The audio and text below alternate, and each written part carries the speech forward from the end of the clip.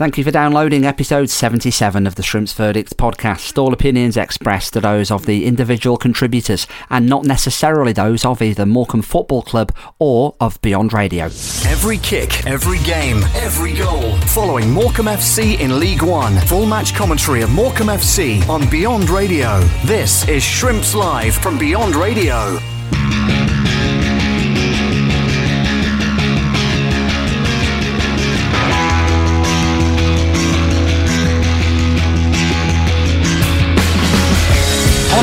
Picks it up.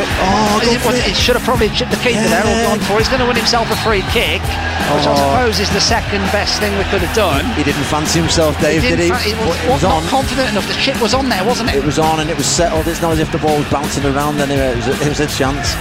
Can you kick him for that, Dylan? Because you've gone for it. I tell you what, it just because the keeper Walton was so far off his line there. Well, you saw he just had to get it on target, really. You saw his reaction, didn't you? He panicked. He was sprinting back towards zone goal, expecting the effort. And I suppose that's the thing, isn't it? Because Dylan missed a couple of one-on-ones earlier in the season, and you could see he lost a bit of confidence as a result of that. Derek Adams then took him out of the team, I think partly to do with the change of formation as well. And he's getting that confidence back, isn't he? He doesn't want to mess up again, I suppose. Well, that type of chance, I guess, it's not even a chance, it's a half chance. That type of half chance is... it's more likely to happen when things are going well for you. When you're in relegation battle, bottom of the league, you probably are less likely to try something like that, even at 0-0. Love with the free kick, that was midway inside the Ipswich half, chips it towards the edge of the box, flicked forward by Liam Shaw, and then put into the nets. But the opening goal by Kieran Phillips, that was a wonderfully worked free kick, and that time the linesman's flag stayed down. Lovely little ding ball in from Donald Love, flicked forward by Liam Shaw, and there, 3 or 4 yards out, Kieran Phillips to smash it in underneath the crossbar in front of the Bartercard faithful to make it Morecambe 1, Ipswich Town 0. Well, there's the opening, there's what we're after. I think it might have took that little free kick to just open up a little bit for us. I actually am not sure that Farron Lawson meant to play it that low. I think he was trying to chip it a little bit higher, but it's a great little touch on, but I think Ryan Delaney and a great little finish. And there we go. There's the breakthrough. And you can't say it's undeserved, Dave.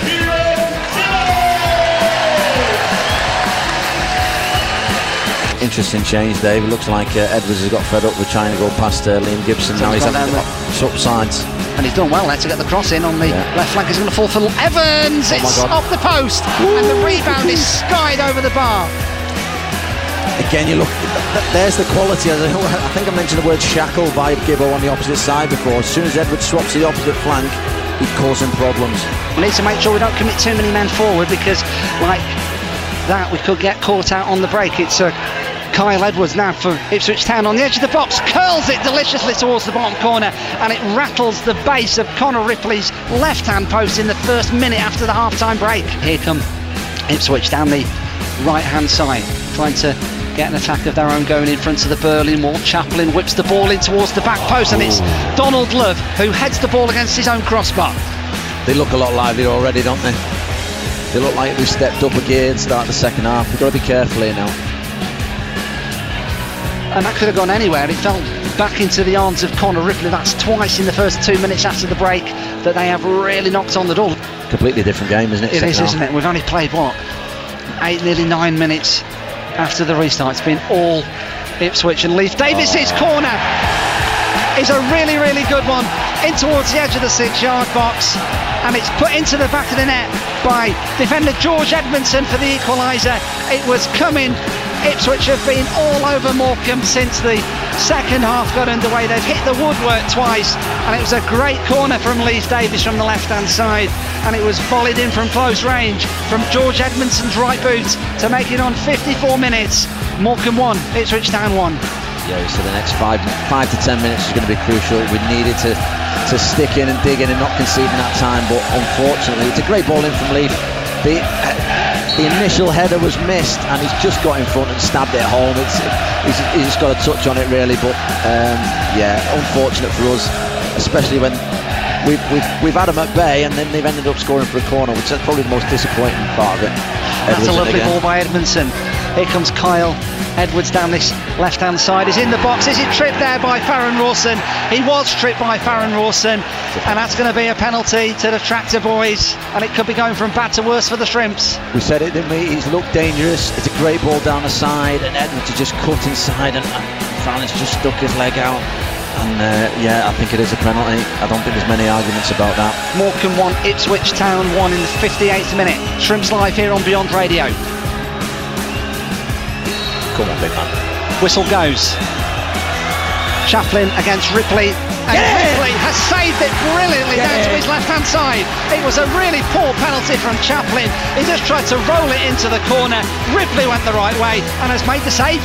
It's amazing how many times the lefties go to their right and the keeper's left. It happens so many times.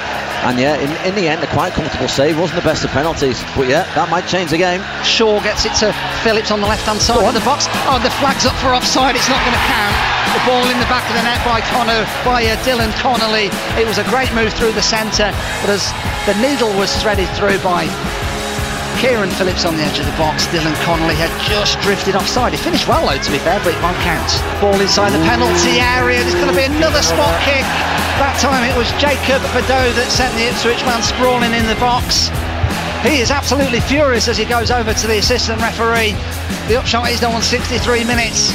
They've already missed from the spot once today, and 5 minutes after they did so, Ipswich Town have another chance to retake the lead from the penalty spot. I know we can't, Dave, but I'd like to see that one again. It's one of those where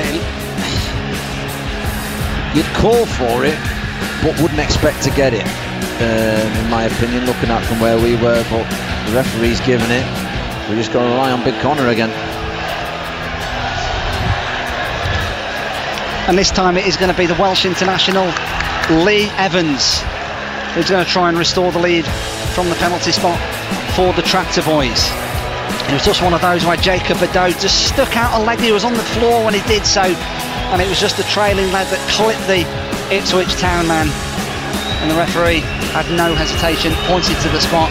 Mr. Kirk has given Ipswich 2 penalties in the space of 6 minutes here at the Mazuma Stadium. Once again then in front of the Barter card stand away to our left hand side.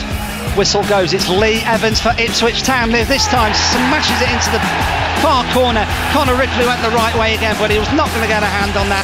Badeau conceding the spot kick, dispatched by Lee Evans, and on 65 minutes it's Morecambe 1, Ipswich Town 2. Ball on the edge of the penalty area.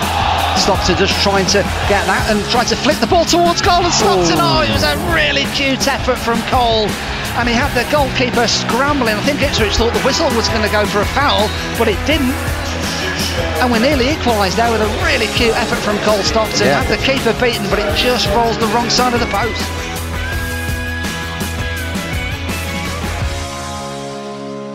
Reaction to the action. This is the Shrimps verdict on Beyond Radio. Yeah, I thought it was an entertaining game. It was probably one of our best performances of the season. I think that we took the game to Ipswich. We started on the front foot, and we got that goal ahead from a set play, a great ball in, and Kieran Phillips was able to get us 1-0 ahead, and we looked very comfortable, and we limited Ipswich to very few chances throughout the 90 minutes. They had openings, but they weren't clear cut, and over the afternoon we're probably disappointed not to take anything from the game, because we've lost a goal from our set play against where one of our players has lost his man. Then we've given a penalty away, but the player in question, and other people have seen it on the video, say that it wasn't a penalty. He didn't touch him, and also we got a goal chopped off where Dylan Connolly is clearly onside, and I think these are the decisions that need to go with you, and they aren't at this moment in time. Well, they always say when you're at the bottom of the table they go against you, but they shouldn't do though, should they really? No, I think that today obviously it's a difficult game for officials, because it's quite a high profile game, Ipswich Town coming to our stadium, and unfortunately sometimes you get things wrong, and it looks like the referee has got the penalty decision wrong, and the linesman has got the decision where Dylan Connolly was onside wrong. So that's unfortunate, but it doesn't help us any, because it would have enabled us to get another goal in the game. It would have got us back to 2-2, or it would have got us ahead in the game, because they wouldn't have got their penalty. And I think that's our disappointment at this moment in time. Looking back at the first half especially, the applause you got from the fans at the end of that first half, it was a tremendous performance. It gave so much. Yeah, we were really good. We pressed Ipswich all over the park, the second best team in the league at this moment in time, and they didn't like it, and then we fed off of that because we created openings from it. They then changed things about, we adapted to that, and I thought they started the second half very well. They got a foothold in the game, then they scored from a set play that we shouldn't have conceded, but over the 90 minutes I'm proud of the players. I thought we put in a magnificent effort. I thought that the 11 and then the 2 substitutes coming on helped us as well. I was just delighted with the players. How frustrating was it to concede the first goal from another set piece? Yeah, I mean, it always is, when you're man to man, it's always difficult. It was the nature of the ball, and he didn't actually put it in properly, and they got a nick on it, and they get it into the goal. You saw again at the end of the game the reaction from the fans, the tremendous as they took you off. The big games coming up now, Burton next week. They're all big, but that's a really big one. Yeah, I mean, they're all big in this league. It doesn't matter. We look at it. We're only 5 points off. I think it's 17th position. It's so tight, and we're playing a lot of really good teams in this league. But I thought today, I thought the effort from the players. We competed with a team that have got millions and millions of pounds to spend, and I think that typifies. You don't have to see, their amount of staff that they have. They've got more staff than I have players, and that shows you how big a football club that Ipswich Town are. They've got home gates of 28,000. We've got 2,500 season ticket holders, and it just tells you, how well we've done to get into League One and keep on going. And we're, fighting hard to stay here again this year, and we'll be here to the end. Fighting hard, you said there. Have they set a standard now of what you expect every week after today? Yeah, I mean, we're down 8 players today. 8 players out of our squad, which is a lot at our level. We didn't have, enough players to fill the bench, and I think that all we're showing is that we've got some really good players that will enable us to move in the positive direction. And I can't be any prouder. I said to the players, you've got to stay calm. We understand where we are at this moment in time, but at the end of the day, it comes at the end of the season. It's when it needs to come right, and I've been here before. I came into Morecambe when we were second bottom of the league in League 2, and I came here last year when we were in the relegation, so we're in it again, so we have to get out of it. Well, Kieran, another goal for you, but unfortunately ends in a 2-1 defeat today. Yeah, obviously I'm delighted to score again. That's what I need to keep doing, keep scoring and helping the team out as much as possible, but it weren't enough today for us, and we come away with no points again. First half, you were 1-0 up at the break and all looked good, but to give them credit, they did come out strongly in the second half. Yeah, they're a good side. We always knew they were going to try and come back into it, and unfortunately we let them, but I thought first half we were excellent. I thought we dominated the game. I thought we deserved to be 1-0 up, but you've got to do it for 90 minutes if you want to win football games, and we did today. You keep chipping away with the goals, and it's nice to see somebody in the end of a bit of a scramble in the 6-yard box getting the final touch like you did. Yeah, that's what I've always done, to be honest. Just getting the 6-yard box, and it always falls to you at some point, and I was just happy to put it in the back of the net. So second half, they come out, they hit the post twice, they get the goal, which unfortunately again was from a set piece, and that must be frustrating for you. Yeah, it's frustrating. We've got some work to do on set pieces. I think it's happened a couple of times, and unfortunately you can't just keep giving them away, or you lose football games. We could go to a lot of decisions. The first one, penalty for them, which Conor Ripley saved, looked a penalty. The second one, Jacob Beddow with a tackle. Did you have any thoughts on it? At the time I thought he probably didn't have enough contact to go down and give a penalty, but we haven't looked back at that, so can't really comment on that. There's another point in the game where Dylan's gone through. I played him through and he scored, and he was onside. We've seen that back, but obviously what football's like. It's part and parcel of the game, and unfortunately we were on the wrong end of them decisions today. Yeah, you say kindly part and parcel of the game, but it's happening quite a lot, isn't it, for you, unfortunately? Yeah, I think we're just in that zone at the moment where things aren't falling for us, but hopefully with performances like the first half we can take that into next week's game, and hopefully things will start falling for us and we'll start picking up points. I think you saw from the reaction of the fans as you came off, they know that you put a great effort in today, the whole team. Yeah, I think they did, and they've been excellent, to be fair.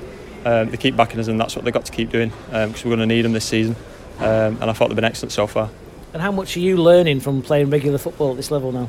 Yeah, learning as much as I can. Obviously I had regular football last season, but we were a league lower and a bit out of position, so to be playing up front week in, week out, it's really good for my development. And now Burton Albion away next week. We keep saying it, but it's another big game. Yeah, it's a massive game. But hopefully we can go there. If we play for 90 minutes like we played in the first half, I think we'll take all 3 points. I'm delighted to be joined today by former Shrimps player and the head of coaching now at Morecambe Academy, Neil Wainwright. Let's talk about the academy then, if we may. And it must be a proud day for you, Neil. Leif Davis in the Ipswich Town starting lineup, and what a journey he's had since leaving our academy. He has, and it's been great to keep tabs on his career. I just caught him briefly before he went out and wished him all the best. Obviously not wishing him all the best too much, and I'll catch him afterwards. But no, it's for us to produce players like Leif and obviously got Adam Mayer on the bench today as well, and that's what we're aiming to do within the academy. And we know we're not going to get loads through, because that's not how it works, but we try and get as many through as we possibly can, and if we can help the first team or bring some money in for the football club, then that's what we're going to try and do. And as the years have gone by, academy football, the old youth team, if you like, back in the good old days, it was the youth team, wasn't it? The whole operation has significantly come on. So give us a bit of a flavour, if you can, Wayne, about how the Morecambe Academy has developed over recent years. It's developed massively. I mean, when I first got the 18s role, we were trained on the back of at the back of the Mazuma with sort of, I think it was 6 scholars back in the day the first time. So now that 6 scholars has expanded to a full Cat 3 academy, where we've got well over 100 kids within the academy, and with that comes loads of different responsibilities to each individual player, and we've sold players at younger age groups, and we've brought the odd one through to the first team so far. So 5-6 years in as a Category 3 academy, we're really pleased with how it's gone, and hopefully we'll get more players through and sell more players in the next 5 years of that as well. So it's an ongoing process, but loads of work going on behind the scenes with it. And it's casting that net wide, isn't it? You mentioned over 100 young players in the system at the moment, so that's quite the operation between yourself and Stuart Drummond and the rest of the academy staff. Yeah, as I say, everyone works really hard within the academy, and it's the ideal scenario for us is getting that local boy on the football pitch, but as you say, we also cast the net wide as well. So Adam Mayer, he's gone through the system, and he's from Liverpool. A few other boys have also been on the bench as well. Jamie Nicholson also from the Wirral, and we had a couple of local boys on the bench early on the season. Manny Davidson, Dan Foden, Cameron Rooney also, he's from Liverpool. Leafs from the northeast. So yeah, we get them from all over, and it's just about trying to find the best players wherever we can.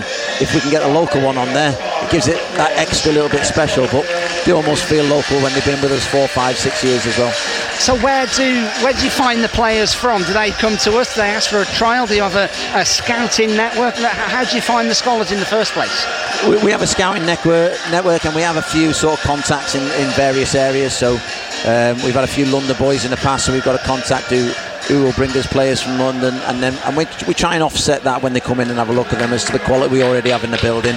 And if they're of a similar quality, we go with the boys that we've got. If the boys coming in from externally from elsewhere have got to be really, really good. Otherwise, we'll go with the players that we've got, because we've got some really promising young local players as well. So we want to give them that pathway to get into that first team. To watching that programme on Channel 4, that Football Academy Dreams about Crystal Palace's academy, fascinating insight. I mean, obviously that's at Premier League level. That's I guess another step up again, isn't it, really? But it gave a fascinating insight into the highs and the lows about what that level of football really entails. It's not just the boys turning up and training and playing a bit of football and hoping to get a contract at the end of it. It's a real deal, isn't it? Yeah, and it's I'm lucky enough to have gone through that system myself, so I know what it's like from a young player's point of view as well, and it can be really, really difficult. And some players who've got real great talent sometimes fall by the wayside because they can't deal with the pressures of it, and it is really, really difficult. But we try and look after that side of it as well. We've just got new player care and safeguarding involved in the academy as well, which is great, and that goes a long way to helping the lads off the pitch as well as on it.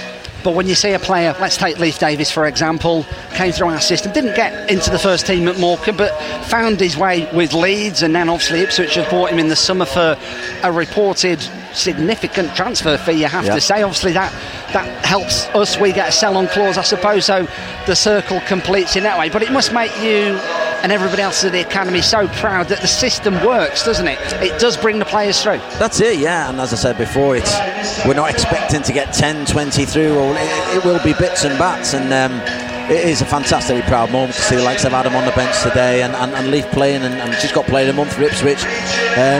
It's again, seeing Leif today is great, and we'll always look out for all the players that we've had, and as you say, it just shows that it works in different ways as well. So yeah. You hope it's going to be the pathway for some through to the first team and feeding into the main event, if you like. But as you mentioned, there are other pathways, aren't there? You've got Connor Pye going to Sunderland, Leif as well, and so it's not just Morecambe, it's bringing the best ones through, and I suppose whichever way they go, then that's just the way it is at the end of their scholarship. That's it, yeah, definitely. And again, we hope Connor does really well. He's a great little left back. Again, it was one of those where I think the manager wasn't sort of in a position to have him part of the first team, which is fine. And again, in that case, we move him on, and hopefully then our reputation will still grow. So we've got Connor Pye to a point where he's been signed by a championship team, Catterick Football Club, and hopefully we'll go on to do bigger and better things. And the same happened with Leif as well. Well, I suppose that our reputation then, that attracts good young players to want to be part of our setup in the first place. Yeah, and it attracts scouts to our games as well. So if we have players going on elsewhere, I mean, we regularly have sort of the big four come to watch our academy age groups on various occasions. Manchester United, Manchester City, Liverpool, they tend to be there quite a lot, particularly United. So it's they're doing the same as what we try and do on a different level. They're casting their net wide as well. So who have we got coming through then? We've mentioned Adam Mayer, of course. We've got Cameron Rooney. We've got Dan Foden and the others who have come through. Are there any names or any positions in particular that we can look out for coming through the ranks? It's hard to say. I mean, we as the first year scholar group are a good group. It's one of those where there's a few done really, really well. Matty Williams has scored a lot of goals within that group at the minute, but you could make a case for any of them at the moment. They're doing really well. And we particularly like our under-15s group, so we try and look at them down in the academy and where they're going to fit and where they're going to go later on, and that's a particularly strong group. But that's not to say there's not good players in the 16s and the 14s and 13s as well. But yeah, particularly strong group of the 15s. So over the next 3 or 4 years, hopefully we'll see them migrating themselves onto the pitch here. I suppose when you get games like today, when we've only got 15 fit senior players, then we need a strong academy setup to kind of bolster the ranks a bit, don't we? Absolutely, yeah, and it probably it's the cornerstone of any smaller football club, and yeah, our job's to try and get in as many as possible. Sometimes it's not possible, and they go on to different pathways, as you mentioned. But again, we do as well as we can, and again, as you say, there's a couple of examples today to show why we do it. We're very proud of Leif, obviously. I suppose we hope he has an off day today, though, of course, because we desperately need to get that first home league win of the season. Yeah. You were how many games did you play as a pro, Neil? About 500, I suppose, nearly, wasn't it? Yeah, about 350 in the end, I think it was. Not quite as many. You're bigging me up a little bit too much there. No, I played enough. Yeah, so. And you've been through good times and bad. Oh, absolutely. As a pro. So how do you, as a professional footballer, then, how do you address it when you're playing in a team bottom of the table? How do you stay positive mentally, and how do you get out of it? I think the key when you're sort of talking about the football stuff, it's trying to keep yourself on an even keel. It's trying to keep. It's looking for that next result, basically. You'll have faith in your teammates, but it's getting that next result. So the next result for us, I think, is really important. And what better than today to beat a side like Ipswich at home that could really set us going and could galvanise the squad together. It's the Shrimps Verdict podcast, part of Shrimps Live on Beyond Radio. Hi from Dave Salmon. Thanks for downloading this episode. Thanks as ever for your company on Shrimps Live. If you didn't make it down to the Mazuma Stadium this afternoon, we always appreciate it. The only place where you can hear full match commentary of every single game, League and Cup, home and away, is on Beyond Radio on FM and DAB+, and also, of course, via iFollow Shrimps as well. Thanks so much to Neil Wainwright, my special guest on co-commentary. Fascinating insight. I always love having an ex-professional on commentary because they add that extra dimension. They see things that us mere mortals just don't pick up on the pitch. So thanks so much for Wayne for his insight during the game. And also, of course, to give us a bit of an insight into the work of the Morecambe FC Academy. Leif Davis, one of the graduates of the Academy a few years ago, now playing for Ipswich, signed for a reported £1 million. And it's brilliant, isn't it, to see those success stories of the young Morecambe players coming through the ranks. So on we go then to another massive game next Saturday at the Pirelli Stadium. It's already a 6-pointer. If there is such a thing at this stage of the season, I think there is. Burton Albion, the destination for the Shrimps next weekend. Full match commentary, of course, as ever on Shrimps Live next Saturday from 2:45. But ahead of the game, I've been talking to Ed Walker. Ed is the host of the D3D4 podcast. I'm sure you follow D3D4 on social media. If you don't listen to the podcast, it is quintessential listening if you are a fan of any lower league football club, that's for sure. Ed is a bit of an aficionado about all things League One as well, and he is a huge Brewers fan, so the ideal person then to get the full lowdown on Dino Maria's men ahead of our trip there next weekend. Ed, thanks for jumping on our podcast. Really appreciate your time. I know you are a very busy man, so we appreciate it. Before we get going about matters League One and about our game on Saturday, D3, D4, lots of people follow the Twitter feed, they listen to the podcast. For the one or two people that don't, tell us all about it. Well, very simply, our aim is to try and provide coverage to Division 3, Division 4, League 1, League 2 as it's known now, and give the coverage that I think the mainstream media doesn't really provide. I think they have started to do it more. I think there's maybe a lot more attention to football outside the Premier League than there was previously. Maybe sometimes it's a bit more clips and stories rather than general regular coverage about the division week in, week out. So that's something we've always tried to provide. It's myself, there's a crew of 4, sometimes 5 of us. We're looking to get a new guy in as well to join us as well to keep the numbers up. And we run through all the games that are played on the Saturday, both League 1 and League 2, starting with League 1 first, going through League 2. It's annoying because we try to keep it to around sort of an hour 10, and it's impossible because there's so many brilliant games in this league. I try to put a running order together where I kind of like prioritise the more meaningful, significant games and the ones with less eventful are at the back. And what happens is League 1 has 2 all draws and 3 2s every single week, so it's impossible to put them all in the order. But it's a lot of fun now. I'm entering my third full season now involved in doing this, and it's bonkers. I mean, the very first season was COVID, so that was an interesting first season, shall we say, down with that. We've had some weird ones since, the one obviously all behind closed doors, and then last season as well, new guys getting a promotion out of League 2 as well through Wembley. A lot of fun. I do really enjoy it. We record early Sunday morning, so it's quite a lot of effort on the Saturday, getting everything prepped together immediately after the games are done, but I think it's worthwhile. I really enjoy it. Well, it's become quintessential listening, I think, to, if you don't mind me saying, to people who support clubs in League 1 and League 2. I think the reason it's so good is because it's presented by and contributed to by genuine fans of lower league clubs. It's not corporate, it's not club orientated, the hands aren't tied in that regard, and that makes it we real. Try to be unbiased, but sometimes it comes out, I can't lie. Sometimes it does. Well, we all support a team, I've had a couple of frustrating defeats with Burton, and you've got to try and take that out of your mind because you know the emotions that will put you through immediately after full time. Yeah. Sometimes it's worth giving it a night to just kind of rest on it and say, right, this happened, we'll go with that. So we're at pretty much the quarter point of the season now, Ed. How has League 1 shaped up in your expectations to how you thought it might have shaped up before a ball was kicked? It's going to be brilliant yet again. Brilliant on both ends, really. I think my thoughts heading into pre-season was, I think there's kind of a bit of a top bracket and a bottom bracket with League 1. You've got the sides that are historically bigger, and the bigger crowds have got necessarily the bigger budgets that you would expect to be up there. We've currently got 8 of those up at the top, that are the top 8 places right now. And there's a couple like Accrington, Stanley, Cambridge, Exeter, who have been able to flirt up there, but I'm not sure they'll sustain the whole period just because the squad's just simply on the same level. And then the bottom bracket, which includes ourselves as well, that will be either in the relegation battle or trying to stay away from it. And largely it's going as expected. I mean, there's a couple of outliers at the minute. You look at Milton Keynes, Dons, Wycombe, Oxford, they're at the wrong end of the table compared to where they were last year.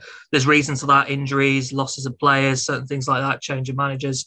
But yeah, it's another brilliant division, and I love it. It's all the excitement and drama that the Premier League provides, I think, but there's far more competition. I mean, who knows right now who's going to go up out of those 8 teams up at the top? It's going to be a really good battle. And then the playoffs at the end of the season, my favourite time of the year by far, always dramatic, always brilliant.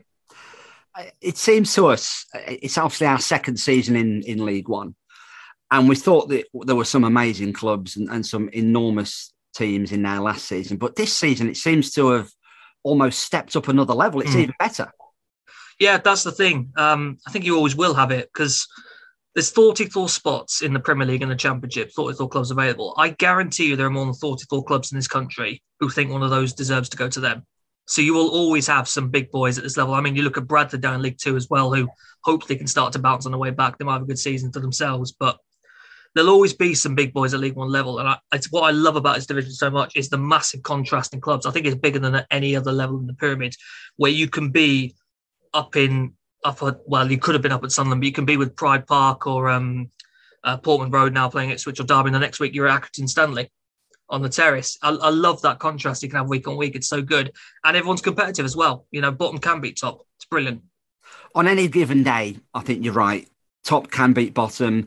We proved that last season. We beat Sheffield Wednesday. We beat Charlton. Yep. We had some great days out. We also had some hammerings as well. And I suppose that is the beauty of League One, isn't it? But from our point of view, for a Burton fan, for a Morecambe fan, it's about being, well, I suppose, mid-table in our own bottom third mini league. And that means we stay up this season.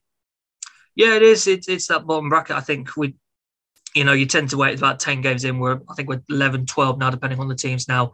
And you start to get a sense about who's going to stay where. There might be some who pick up in the second half of the season and get further up. And there might be some who drop away from the top pack now. But I think generally, especially those teams in the bottom 4 right now, we're going to be there throughout the whole of the season. And it's a case of basically having 4 sides worse than us. I hate League One's relegation zone. The fact there's 4 teams. Whoever decided that, I hate them, because it's horrible. You love it when you're in League Two and you've got 3 automatic spots and a playoff side to go with, which is great. And then you come into League One, you realise, wow, we've got to do quite a lot actually to stay above this season. It's real effort to stay there. Although that said, 40 points survived. Yeah, that was an anomaly. Anomaly. It was, wasn't it? Yeah, it was. I mean, I did the stats. Fleetwood stayed up on 40, obviously. The last time, that's the lowest total needed since 3 points for a win was introduced back in the 1980s. Wow.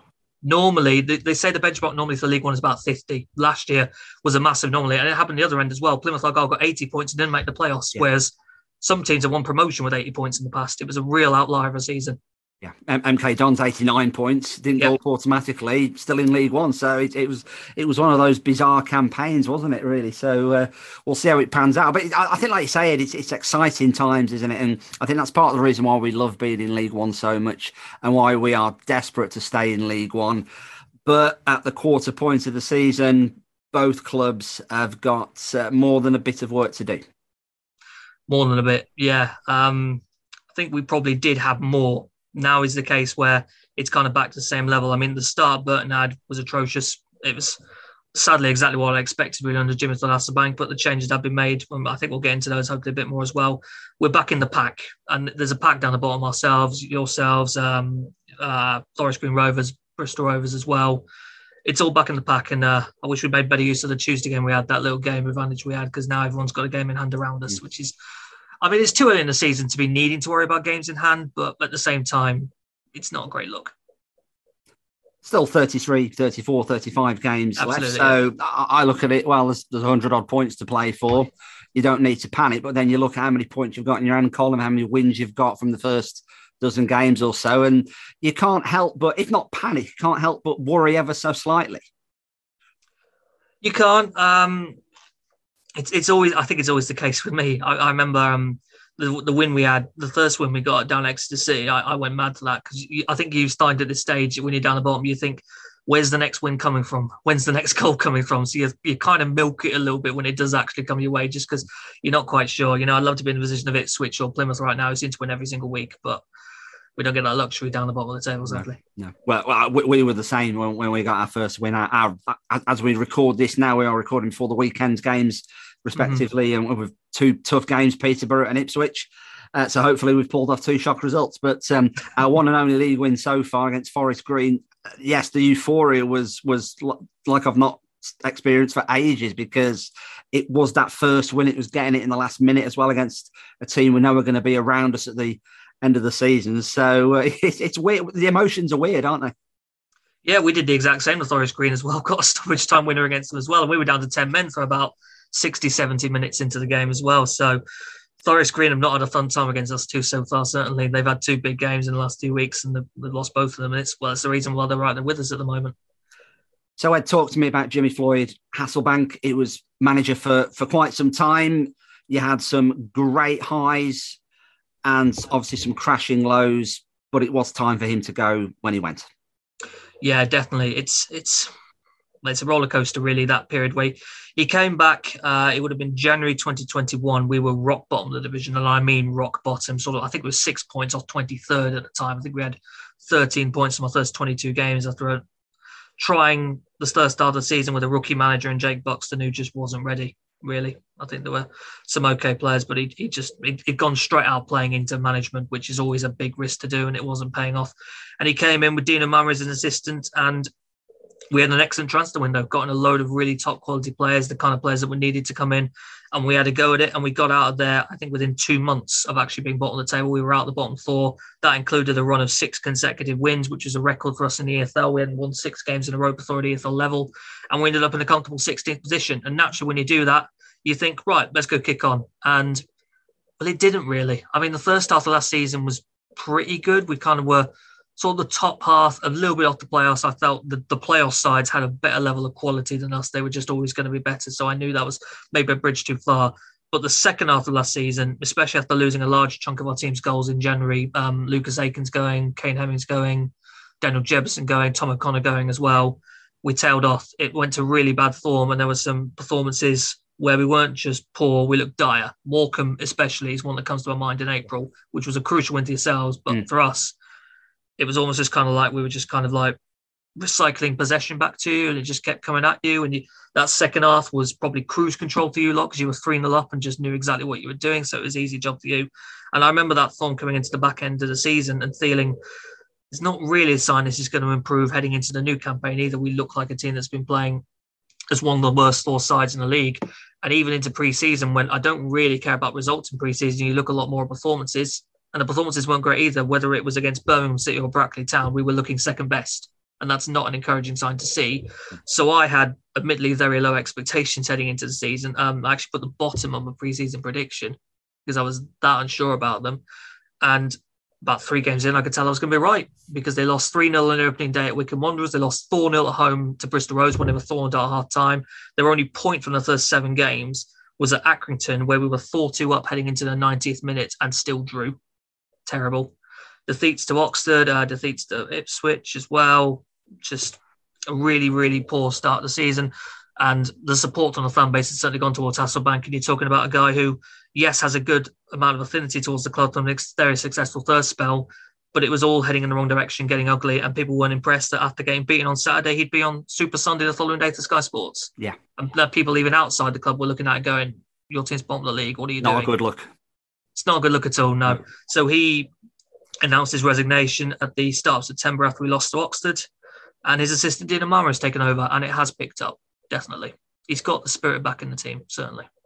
Well, Dino's got pedigree as well, hasn't he? He's got plenty of years of coaching experience in the EFL. Was there a danger, though, Ed, that it would have been more of the same regime, or has it been a fresh approach? No, it's a fair comment to make. I think there was naturally a bit of concern amongst people as well. Why would a terrible team appoint the assistant who's been part of the regime currently? I always kind of looked at it and thought I'd quite like to know who's got control of the tactics here. Was this all Hasselbank's football we were seeing, very direct, players out of natural positions, or was this Dino having an input? by the looks of it so far, it was mostly Hasselbank's tactics because Dino's favoured a much more positive formation, people in naturally comfortable positions, whether out wide or in attacking midfield as well.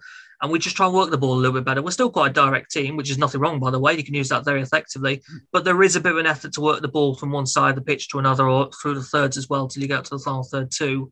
And we picked up. There's been some generally competitive performances. I think we had a frustrating defeat to Shrewsbury the weekend before last, where Marco Morosi, their goalkeeper, basically won on the points with a superb display. The weakest performance was probably our most recent one at home to Fleetwood Town on Tuesday, when we were just left frustrated by Fleetwood getting a really strong spell that they capitalised on, and Burton just weren't really able to react in time to it. So largely, I think it's been much more positive, even if the last performance has been a bit below the level we've come to expect with them. So managerial change, personnel change as well. Tell us everything we need to know then, Ed, about a Dino Maria Burton Albion. Players wants to watch formation. What do we need to know?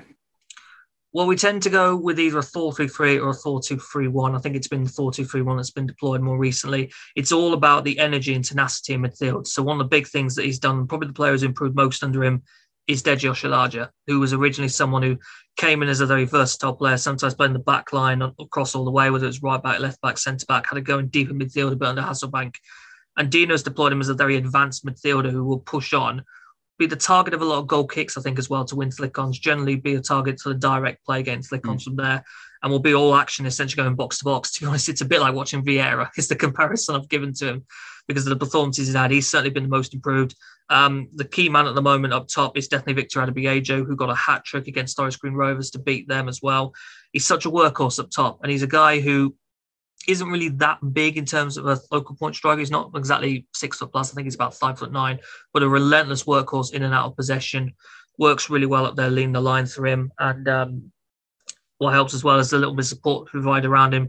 I'd probably say the key man to watch also off the left-hand side or an attacking midfield is Davis Keeler-Dunn, who's a name you might be quite familiar with. Certainly League Two fans will be. Yeah. He got 15 goals for Oldham Athletics last season, in a season where they were relegated as well. And he's stepped up to level, and he's one of our top scorers at the moment. I think he's someone who is a superb striker of a ball. Maybe doesn't always come off, but he's certainly I think, to use the cliche, a scorer of spectacular goals, but not a spectacular scorer of goals, would be the good cliche to use with him. But he's undoubtedly someone who can certainly be dangerous when getting a chance to run with the ball off the left-hand side or receive the ball in attacking midfield as well. And then I'd probably also highlight one of our midfielders on number 7, Joe Powell. We signed a new deal, a 2-year deal in the summer as well. His best skill is his ability to shield the ball as he carries it through midfield. He's really integral towards that, the way that we're able to carry it through midfield. There aren't many other players in the team that can do that as well, and there's a decent bit of creative output from him as well. Sometimes gets deployed out wide, which I don't like as much, because I think he's best when he's in the middle, right in with the action as well. But sometimes he's used out there, and he can be pretty effective from it. Given where we are in the table at the moment, we've spoken, Ed, that it's early days, of course. Does this make our game a 6-pointer? I think it does. Yeah, regrettably. I was hoping. I was hoping that we could go into the Fleetwood game on Tuesday, get a decent result, and say, right, well, Peterborough, we see what happens at this weekend. We see what happens with that, and then the Morecambe game doesn't carry the importance, but it feels the same now, really, as it was against Forest Green 2 weekends ago at the time of this game taking place. So it's going to be a tense one again. I am a big believer in your season. For clubs such as ourselves, seasons aren't going to be defined by playing Sheffield Wednesday and Ipswich and Peterborough. It's largely a free hit in that regard, isn't it? That, you know, we'll get the odd fluke result. We'll play really well and get a win here and there. There'll be the times when we'll be well beaten. They're not going to define our season. It's the results against the teams who are at the end of the campaign going to be around us that count. And I suppose that means games like these, that adds extra importance to them. It does. And then you've got the other thing as well, where if you lose those important games, you look at it thinking, well, now we've got to go and get a shock result to make up for it. So you've got to go and win at Peterborough, win at Ipswich, win at Argyle, wherever it is you end up going as well. So sometimes you get the bonus of getting both. You get the win on the side around you, and then the win over the side above as well. And that's what normally helps keep you over the line. So yeah, it's going to be a nervy one this Saturday, shall we say? Tense. For away travel supporters, Ed, I suppose when you're a member of the press, you don't quite see the away game experience quite as much, and always get a warm reception at the Pirelli. nice go through. Press area is a bit tight, but you can't have everything. I'll lose a bit of weight, but always get a warm and friendly welcome. But for away fans who are travelling, what do they need to know? The main thing to know to them is that we have a designated away pub. It's called the Beech Inn. That's 2 E's as in beech tree. Beechin. It's a little bit up the road from the Pirelli Stadium. It's a big building just off the side of the road. Designated away pub. Away supporters are always welcome there pre-game. And it's a simple walk over to the away stand from there. And Burton Station, train station, is a bit of a walk, isn't it? It is a bit of a walk, yeah. I don't use it myself. I tend to use the car to be able to drive over there and park over there. But yeah, it's I think it's about 30 minutes on foot. It is all down one road, essentially, just a straight walk, but it's a bit of a lengthy one. Yeah. A couple of miles away, isn't it? So, yeah. Well, Ed, I appreciate your time. Thanks for jumping on our podcast. Let's just have a couple of predictions then before you go. I ask everybody this every week, and I hate predictions. Me too, but that's exactly what I'm going to ask. Well, how's it going to go on Saturday? Firstly, is this the Morecambe game? Sorry. Yes. I tend to not bother with predictions, so let's go 4-4. Let's go dramatic. Let's go high scoring. Why not? No, it never lands anyway. So let's go with something outrageous, and one of these days it will pay off. You need to go with the bonkers score. Absolutely. Cole's first goals of the season as well. Well, I'm going to ask you about Cole in a second, actually, because obviously the saga from an outsider, it probably has been quite the tale. Early on, Ed, of course, in the season, can Morecambe and/or Burton both be in League One next season? From what you've seen of teams that you've played so far, are there 4 poorer teams than yourselves, at least? Can you hang on to that little bit of hope? If I'm honest, I find it difficult to think both would. I think it would be one or the other. If there was going to be one, it could well be 2 of them, to be honest. Morecambe, I pay a lot of attention to. I like having a look around at some of the data charts that are available for League One to get a sense of the strength of teams. And to be honest with you, Morecambe are at the wrong end of a lot of them, similar with Forest Green as well. So sadly, I think their position is quite justified when you look at the chances that they're conceding in games, the general lack of creativity that's there as well. It's worrying at the moment. I hope it can change, but it's difficult to pick 4 worse teams at the moment, really, than the 4 that are currently down there. I mean, you would expect Exeter probably the interesting one now with Matt Taylor gone. How do they look? How are they going to see? They've had a strong start. I think they've got a better squad than relegation would show anyway, but it's all about really what appointment comes into them. I think Port Vale will be down there as well. You'd expect to be. Barton and the Rovers will always be Joey Barton. So you can never be quite sure with them. And I think Forest Green are probably right now, after their 2 defeats to Burton and Morecambe, probably the worst of the lot right now. I think it'd be difficult to really see both of us surviving, especially because those teams just outside the relegation zone, Oxford, Wickham and MK, I expect to pick up because it's just not going right for them at the moment. Yeah, it's tricky. And hopefully one of the surprise packages, an Accrington, a Cambridge maybe can be pulled back down, and hopefully it become a mini league of 7 or 8 for 4 places rather than definitely. 5. But it's when you look at the table, it doesn't. I think, like you said, it doesn't lie at this point of the season, does it? And there are reasons why you're top or why you're near the bottom. So interesting times ahead. Let's just have a word on Cole and Ed, if we may. He's not scored this season, of course, for various reasons. I'm not sure he's even had a shot on target. I mean, I'll say that.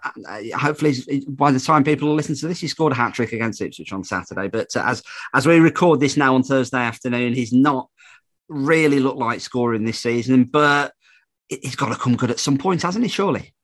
Surely.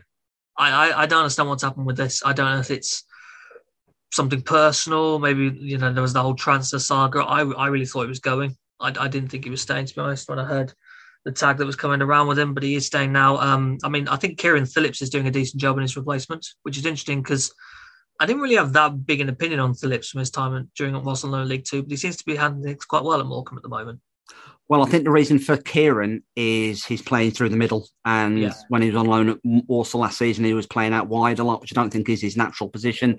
He's off the shoulder of the defender, slip the ball through to him, and he'll run onto it and do the rest. He's that kind of facing goal, if you will, kind of striker. He's only scored twice so far as we record this, but he does look good, and I think there's potential between him and Cole to form a partnership if we can get both of them into the team at the same time, depending what formation that we end up playing, of course. But Cole at some point he has to score goals, surely, because otherwise nobody, if he's still got designs to leave the club in January, he's got to still keep himself in the shop window. You need a penalty. Just something. Just needs anything, doesn't he? Just something. One off the backside or anything. Yeah, just bounce off him like a yard out or something. Just something to go his way. Because it's strange at the minute. It is. Because we've seen a bit similar with Alfie May, to be honest. At Cheltenham, who had a great season last year, and he's had a bit of injury problem as well. But the two of them, I mean, Cheltenham are coping all right without him as goals at the moment. But it's a bit weird to see them dry up as much as they had. I never thought they'd hit last season's numbers again, but it's weird to see how little there's been so far from the pair of them. Well, this time last season, Cole was just going into double figures for the season. Yeah. And I say he's not, from memory, he's not, I don't think he's even had a shot on target yet this season. So hopefully that's going to be corrected. But I suppose if clubs don't bid what a club thinks their player is worth, he's not going to make the move, is it? As simple as that. No, and I'm dreading this now because I'm getting this vision of him getting his first goal. Ed, thanks so much. Really appreciate your time. Give us the plug one more time. Not that you need it because everybody knows about D3, D4, but where can we find you?